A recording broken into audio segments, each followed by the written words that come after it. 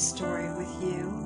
It's about heartbreaking loss, but it's also about miracles, forgiveness, and grace. It is a true story, seen through the eyes of an 11-year-old girl. The year is 1965, a time when most neighborhoods were peaceful and safe.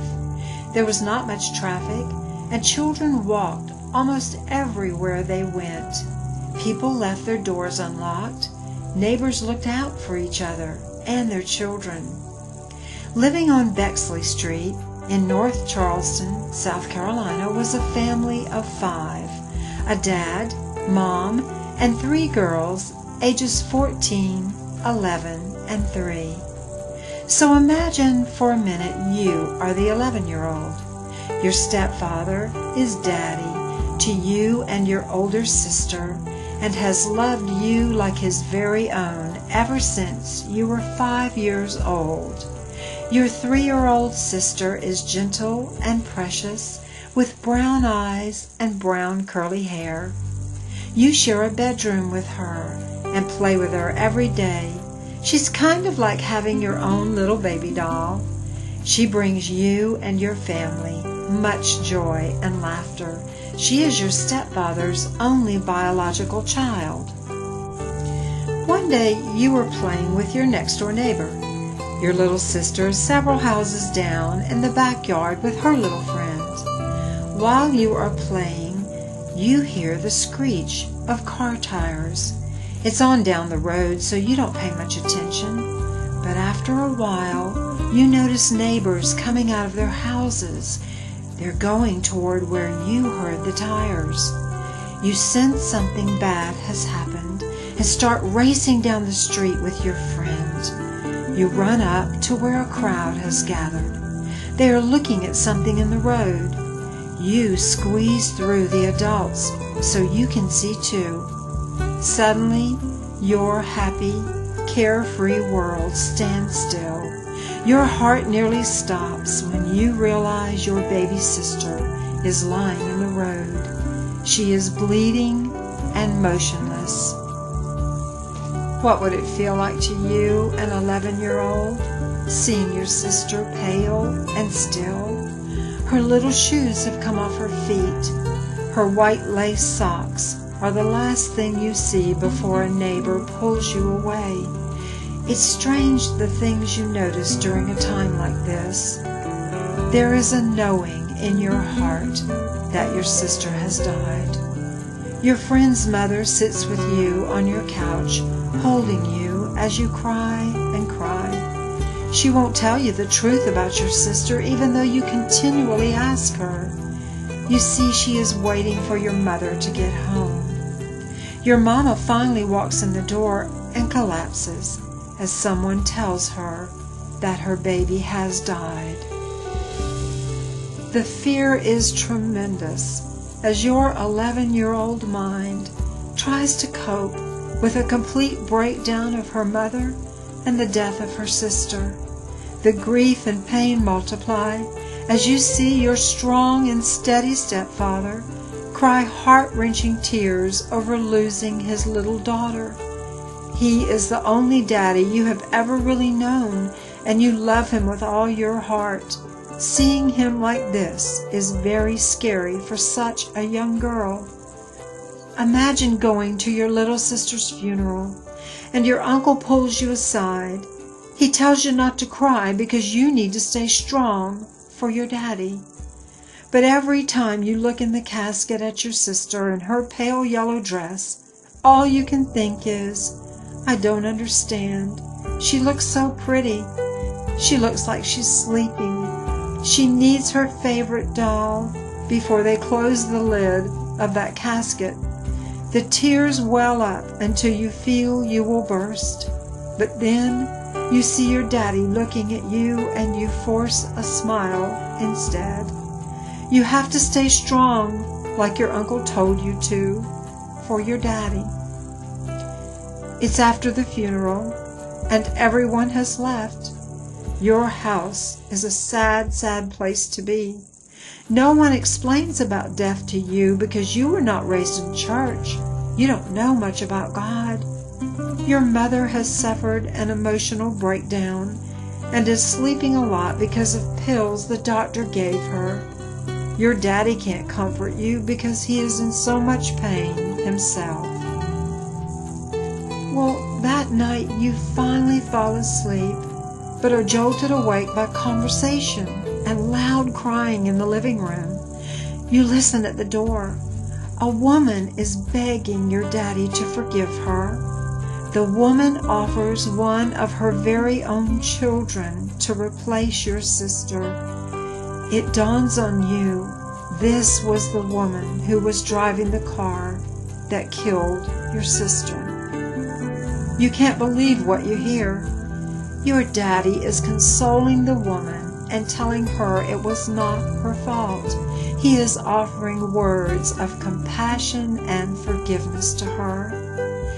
Just take yourself to this place, even for a moment, you and your family, going through all of this without God. Well, that family was my family.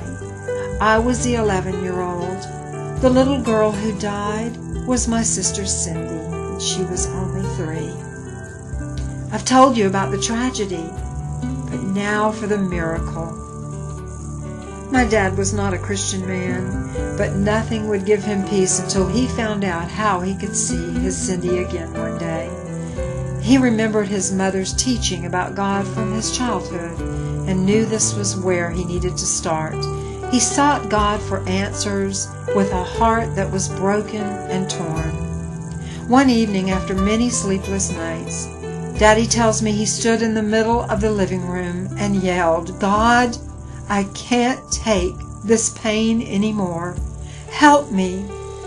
Immediately, God heard my dad's cries and gave him peace that passes all understanding. I asked my daddy about his experience with the Lord during that time, and here is what he recalls. He said, "Nancy, I can remember it like it was yesterday. It was about a week after Cindy's death, and I had still not accepted Christ. I didn't know how. The emotional pain was excruciating, so much so I couldn't sleep, and my chest hurt from a heartache I can't describe. In the middle of that pain, I leaped up from my chair and cried out to God for help. Suddenly, I began to feel something like warm oil being poured over my head, which I now know was the Holy Spirit. It slowly covered me like a warm blanket of peace. I looked up to heaven and said, "So this is what it feels like when you experience God's love and forgiveness." Daddy told me it was so unexpected. There was no way he could have manufactured an experience like that. He said that is why no one will ever convince him the Lord doesn't hear the cries of the unsaved. After that spirit-filled experience, my dad was able to sleep for the first time in days.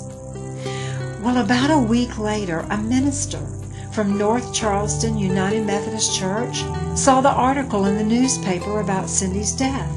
He came to see our family and brought God's message of hope and eternal life. Because of Pastor Tom Evetts' counsel, Daddy confirmed his acceptance of Christ. My mom accepted shortly after, then me, and following was my older sister Linda. Looking back, I realize that Pastor Evetts did several difficult and amazing things that only God could have orchestrated.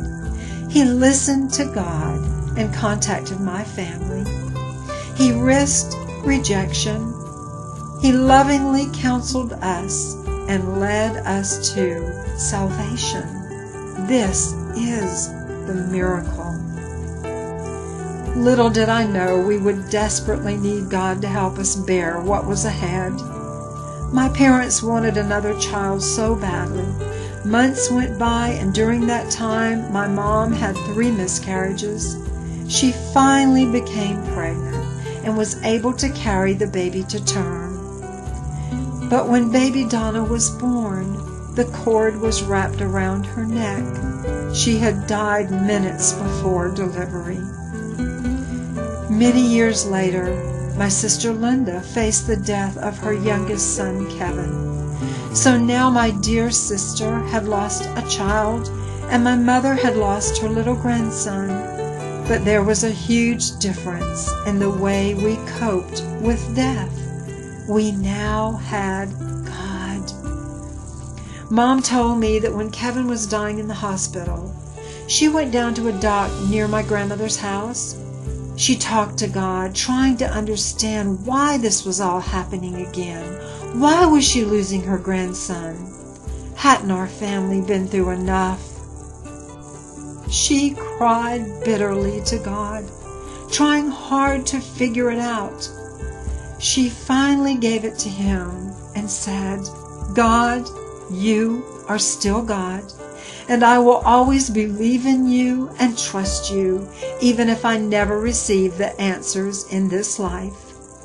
Mama said a wave of peace covered her, and she had the incredible sensation that God was holding her. The same way God used Pastor Evett to offer salvation, comfort, and strength to my family after Cindy's death, He provided my mother with the faith and strength she needed to hold her own daughter up in her time of greatest need. God's mercies are right there every time we call on Him. They are new every morning. God was with us. Jesus sustained my sister in the months following Kevin's death. And one night when the grief of missing Kevin was especially strong, God gave Linda a glimpse of Kevin in a dream. Listen to what she shared. I dreamed I was standing on a bridge over a wide river. The sky was deep blue with pure white clouds. The river sparkled with diamonds, as did the light in the air. I saw someone rowing a boat in the middle of the river, and as the person passed me, I saw it was Kevin, my Kevin, in a red shirt with muscled arms. He was big and whole and well. He did not look at me, but I knew he was in heaven, rowing down some sparkling heavenly river, and that God had given me a glimpse, just a peek, of what Kevin was doing at that moment. It was one of the most comforting, if not the most comforting things that has ever happened to me, and I knew he was truly home. I knew in that moment that earth is not our home, but a learning place. Heaven is our true home to all of us who love God and answer His call. So you see, no matter what you might be going through, I urge you, lean into Jesus. He will hold you in His arms as long as it takes to quiet your spirit. This has been a testimony about the salvation of a family, but it is also about God's continued grace after I came to Christ and how He never gave up on me. Today, I am a pastor's wife, but I have not always been the well-behaved person that many of my friends know. It wasn't until age 15 that I truly accepted Jesus as my Savior. Now, it was a profound experience. The night it happened, I remember I kept my dad up until after midnight talking about it. I fell head over heels in love with Jesus. The Bible came alive, and I really was obnoxious, telling everyone about my experience. Well, Daddy told me that when God reveals His love and truth to you, sometimes you just can't put it in words to others. And I said, so Daddy, how can you be sure?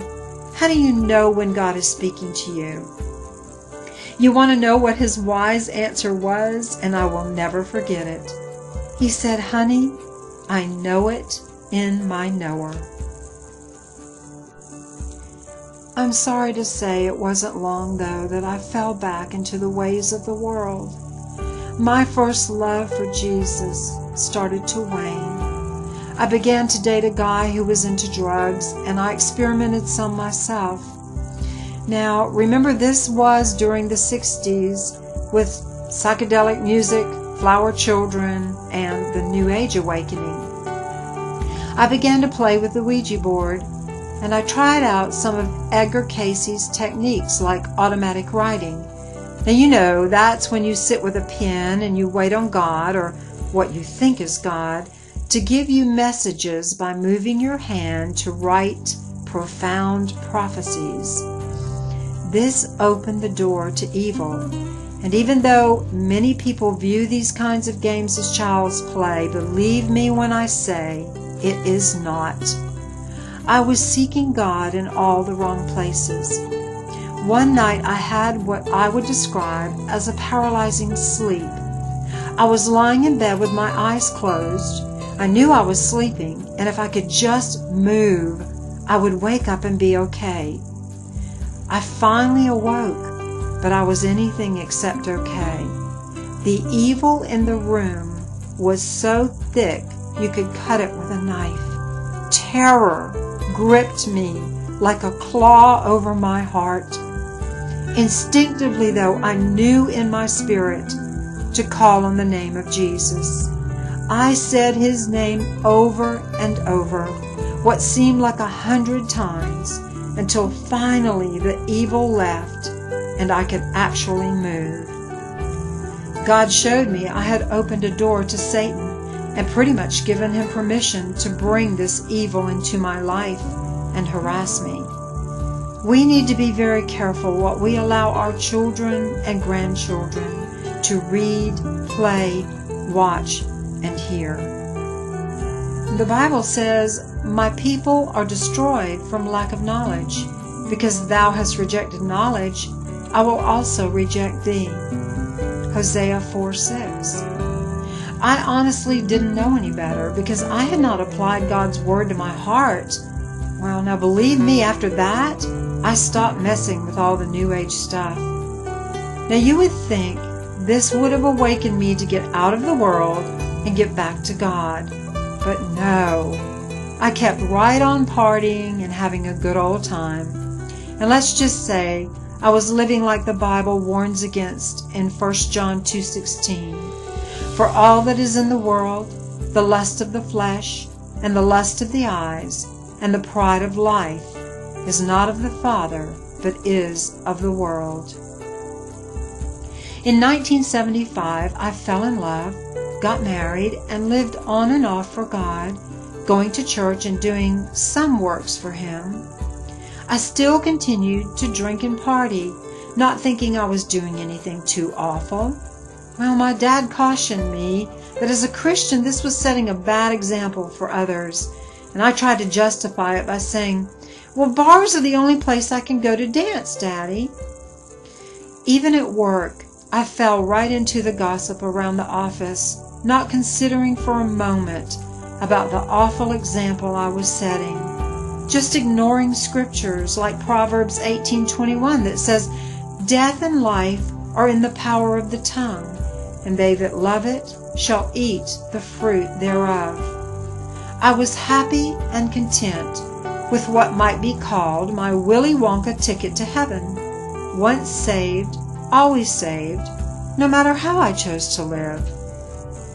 Because I was not studying the Bible or taking time out for God on any regular basis, it was easy to forget what Scripture says about this.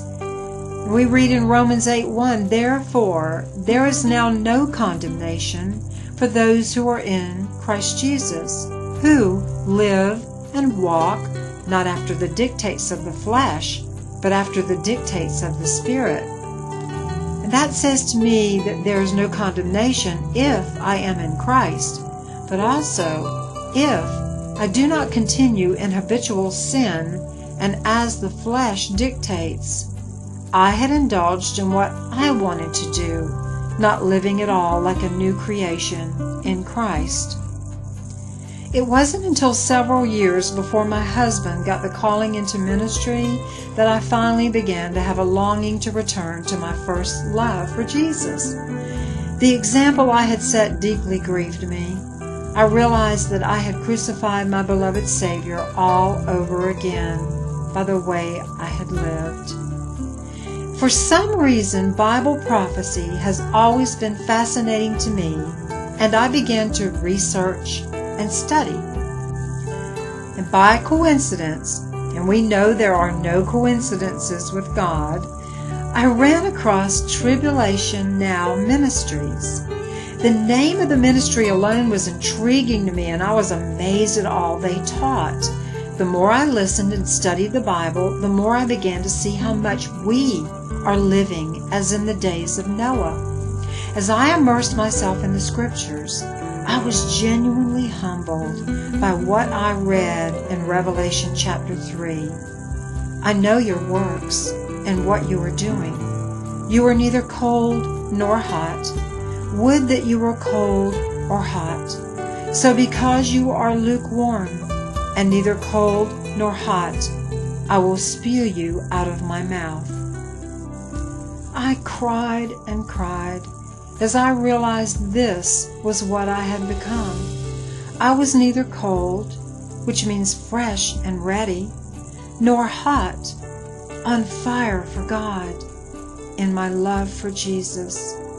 It was then I surrendered and completely turned my life over to Him to do as He willed with me. You might say I was born again. Through Bible prophecy and my hunger for it, my Father was drawing me back to my first love.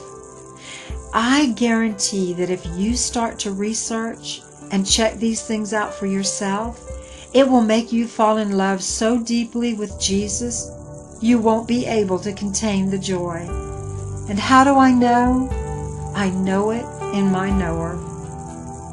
The more God opened my eyes, the more I wanted to tell others about what I was learning. Men and women, and I know because I used to be one of them, so men and women, especially in the United States, continue to be in denial about the fact that the day in which we live is getting so bad that even a blind person should be able to see what is happening. When I finally realized that ours could very well be the generation, I had to ask myself, am I ready? Do I long to see Jesus? And then, this is exciting. I read in 2 Timothy 4:8 about the glorious reward that God promises to those who are living in righteousness and watching with eyes to see. Listen to this. Henceforth there is laid up for me a crown of righteousness, which the Lord, the righteous judge, shall give me at that day, and not to me only, but unto all them also that love His appearing. Imagine that, a crown of righteousness just for loving His appearing. I want to be worthy to receive that crown of righteousness, because then I will have something to lay at my Savior's feet. I have to ask though, are we really looking forward to His return? If Jesus came back tomorrow, or if He walked through your door right now, would we be ready and eagerly waiting?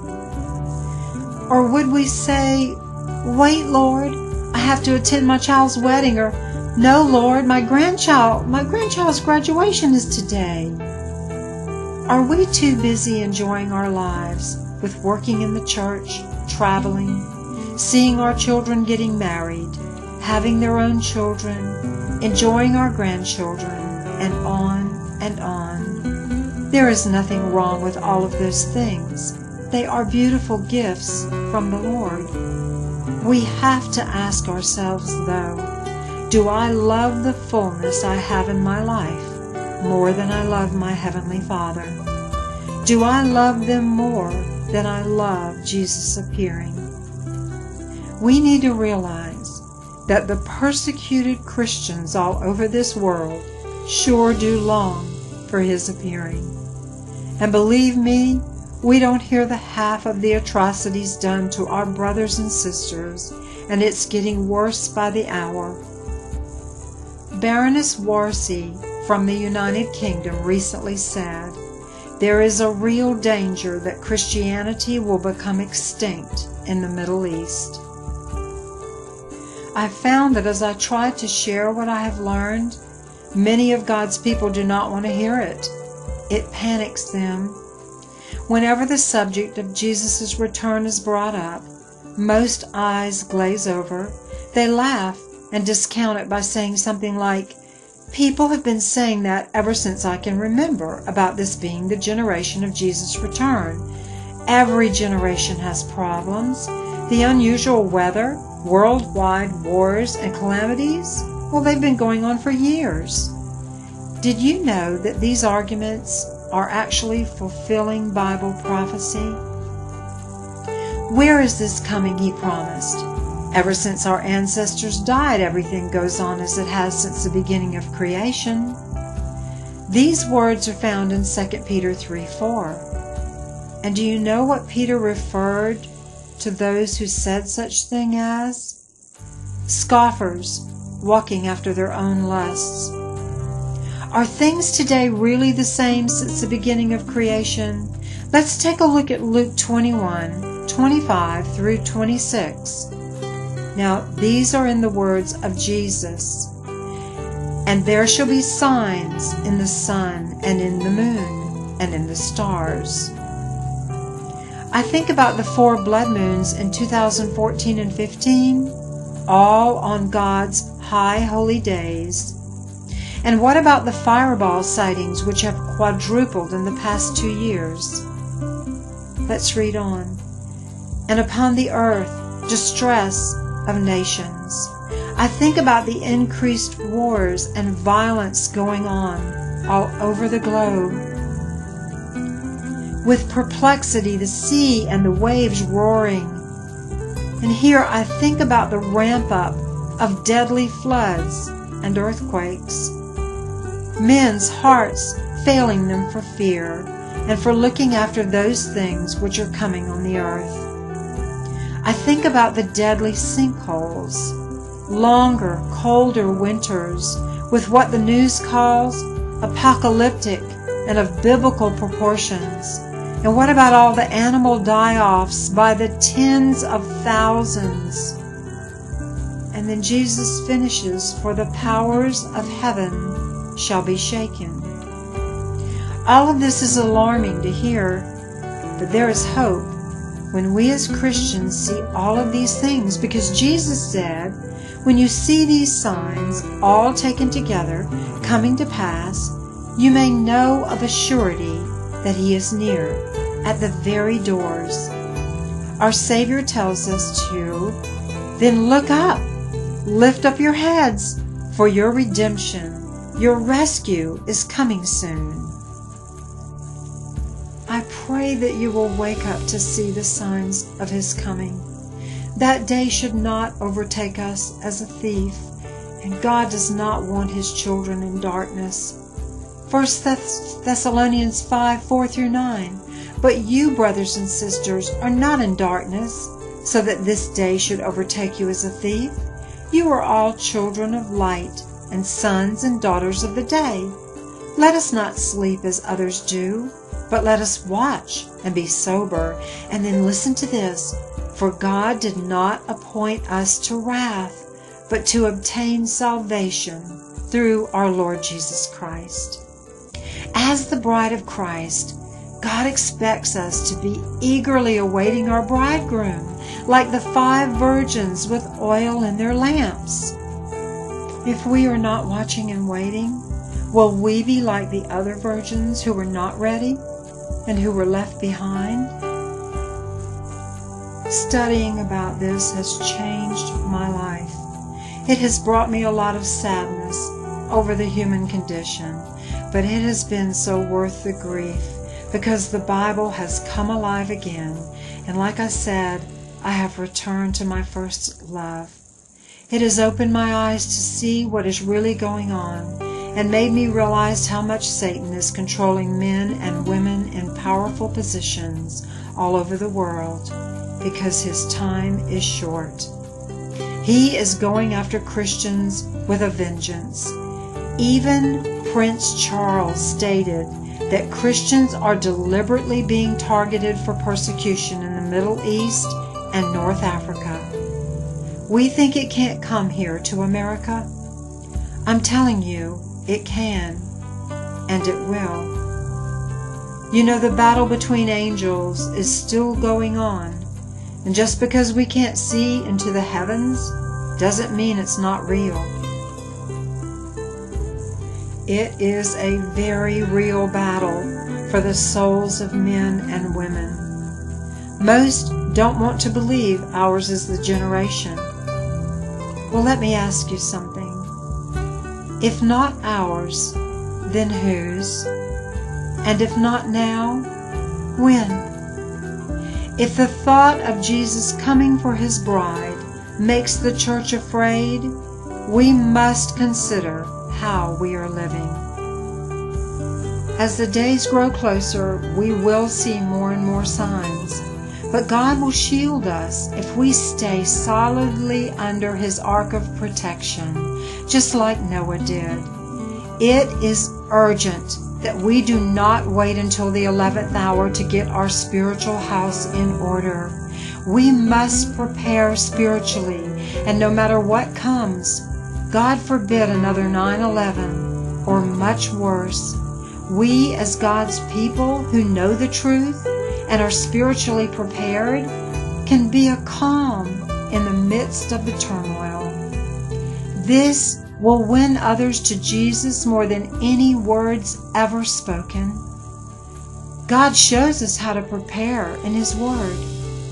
We must be on our knees, repenting before our Lord every day, reading God's word, turning away from habitual sin, putting on God's spiritual armor, and going forward as the royal children he created us to be.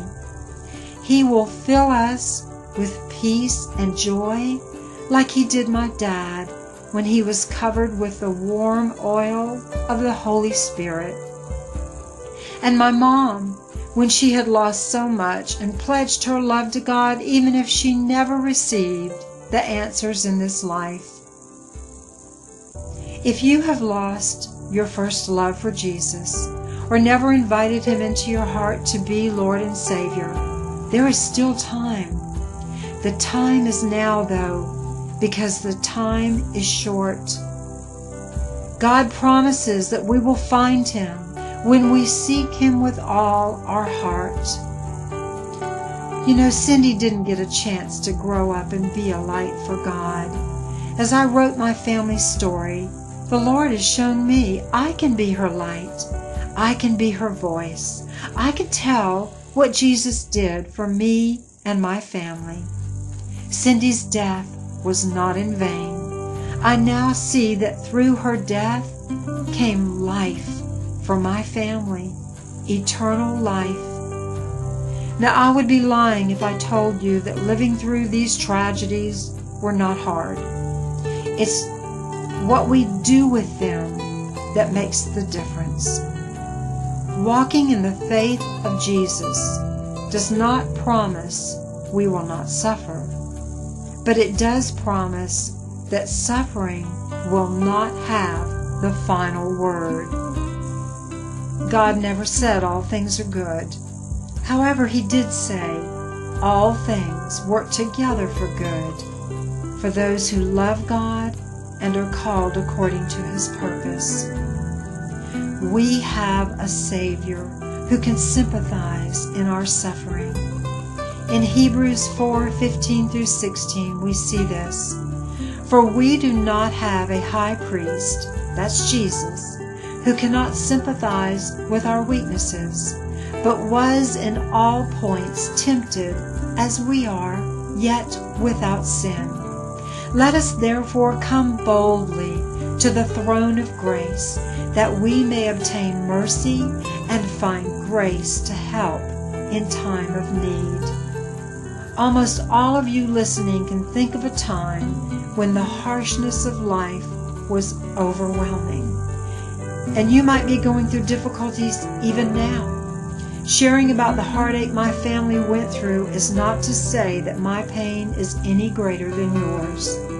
This family story is not about our loss and heartache as much as it is about God's miracles, forgiveness, and grace. If you take nothing else from this message, please consider this. Cindy lost her life in an instant. Our life could be gone in an instant. She did not have tomorrow. We are not promised tomorrow. For that reason, the time is short, and we must share this gospel with hurting people before their last tomorrow comes and it is too late for them. Every true Christian, like Pastor Evett, has been placed by God in a unique and strategic position to be used for His glory.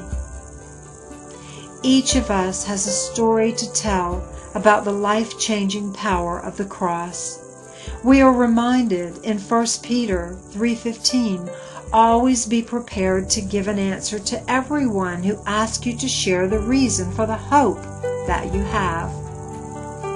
I was just thinking, it would be tragic if one day a person who has come across our path stands before the Lord facing eternity and says, "No one told me." Someone is telling you now, because it is not by chance or coincidence that you are listening to this testimony.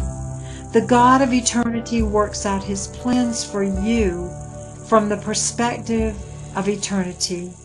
But remember, you still have a free will, and God won't force Himself on you. You must be the one to choose. He is longing for you to step into the perfect design He has planned for you. You are why Jesus came. You are why He died. You are why He rose from the grave, and you are why He is called Savior of the world.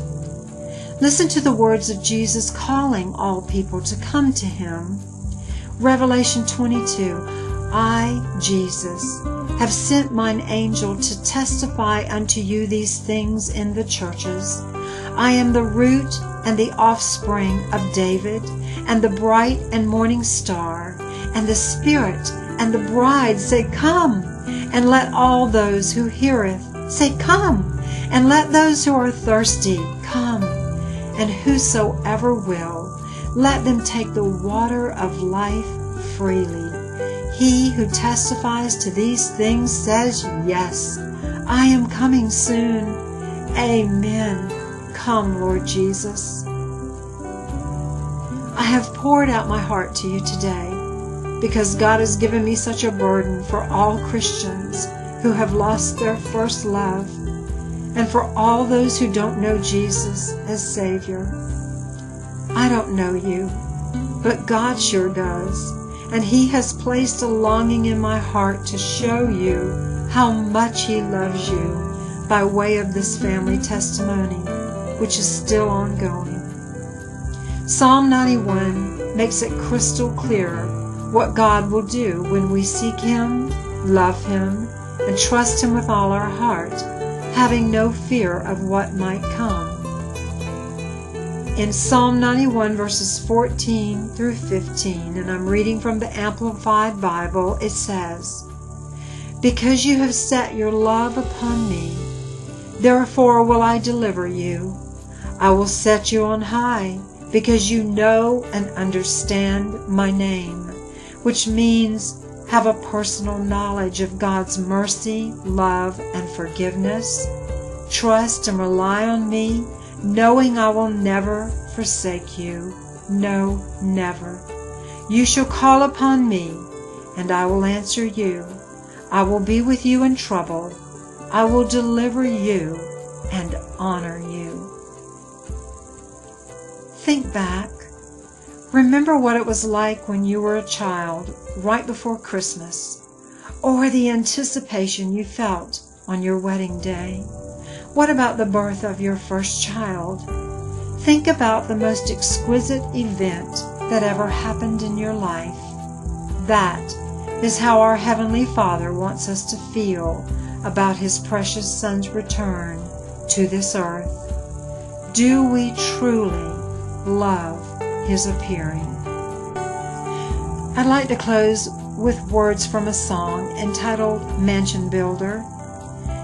Lord, I've been told that there are those who will learn how to fly, and I've been told that there are those who will never die, and I've been told that there are stars that will never lose their shine, but that there is a morning star, Jesus, who knows my mind.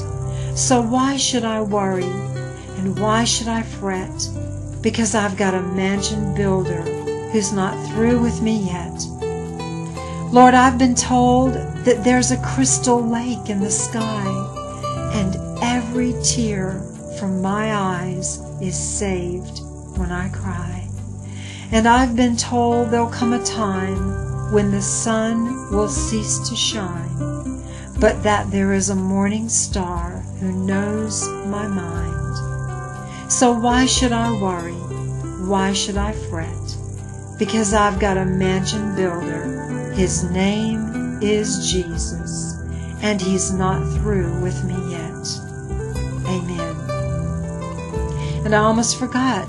There is a wonderful ending to my family's story. In God's own timing, He answered my parents' prayers for another child. My sister Kelly was born, gentle and precious, with brown eyes and brown curly hair. She brought me and my family much joy and laughter. Well, I mean until she turned age 13. But then, that's a whole other story.